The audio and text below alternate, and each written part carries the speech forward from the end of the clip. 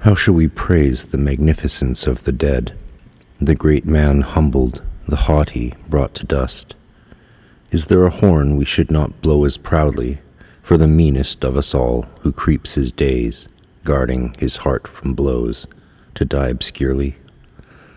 I am no king, have laid no kingdoms waste, taken no princes captive, led no triumphs of weeping women through long halls of trumpets. Say rather, I am no one, or an atom. Say rather, two great gods in a vault of starlight play ponderingly at chess, and at the game's end, one of the pieces, shaken, falls to the floor and runs to the darkest corner. And that piece, forgotten there, left motionless, is I. Say that I have no name, no gifts, no power, am only one of millions, mostly silent, one who came with lips and hands and a heart, looked on beauty and loved it and then left it. Say that the fates of time and space obscured me, led me 1,000 ways to pain, bemused me, wrapped me in ugliness, and like great spiders dispatched me at their leisure. Well, what then? Should I not hear as I lie down in dust the horns of glory blowing above my burial? Morning and evening opened and closed above me, houses were built above me, trees let fall yellowing leaves upon me, hands of ghosts. Rain has showered its arrows of silver upon me, seeking my heart.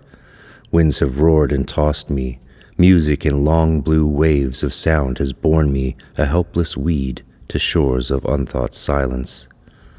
Time, above me, within me, crashed its gongs of terrible warning, sifting the dust of death, and here I lie. Blow now your horns of glory harshly over my flesh, you trees, you waters, you stars and suns, Canopus, Deneb, regal. Let me, as I lie down here in this dust, hear far off your whispered salutation. Roar now above my decaying flesh, you winds. Whirl out your earth sense over this body. Tell me of ferns and stagnant pools, wild roses, hillsides. Anoint me, rain, let crash your silver arrows on this hard flesh. I am the one who named you. I lived in you, and now I die in you. I, your son, your daughter, treader of music, lie broken, conquered. Let me not fall in silence.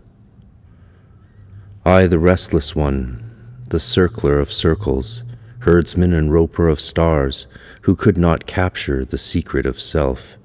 I, who was tyrant to weaklings, striker of children, destroyer of women, corrupter of innocent dreamers, and laugher at beauty. I, too easily brought to tears and weakness by music, baffled and broken by love. The helpless beholder of the war in my heart, of desire with desire, the struggle of hatred with love, terror with hunger. I who laughed without knowing the cause of my laughter, who grew without wishing to grow, a servant to my own body. Loved without reason the laughter and flesh of a woman, enduring such torments to find her. I who at last grow weaker, struggle more feebly, relent in my purpose, choose for my triumph an easier end, look backward at earlier conquests, or, caught in the web, cry out in a sudden and empty despair, Tetelestai. Pity me now, I, who was arrogant, beg you. Tell me as I lie down that I was courageous. Blow horns of victory now as I reel and am vanquished. Shatter the sky with trumpets above my grave. Look, this flesh, how it crumbles to dust and is blown.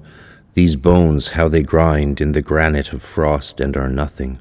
This skull, how it yawns for a flicker of time in the darkness, yet laughs not and sees not. It is crushed by a hammer of sunlight, and the hands are destroyed.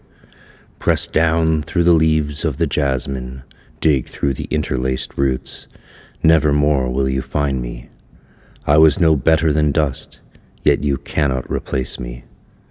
Take the soft dust in your hand. Does it stir? Does it sing? Has it lips and a heart? Does it open its eyes to the sun? Does it run? Does it dream? Does it burn with a secret, or tremble in terror of death, or ache with tremendous decisions? Listen, it says, I lean by the river. The willows are yellowed with bud.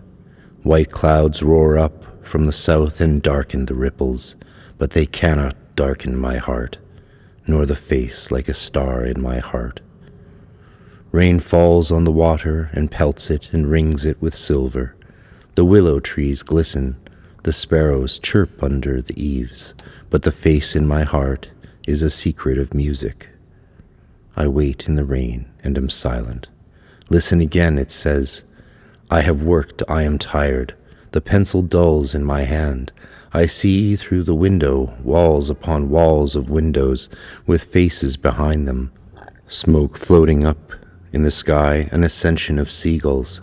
I am tired. I have struggled in vain. My decision was fruitless.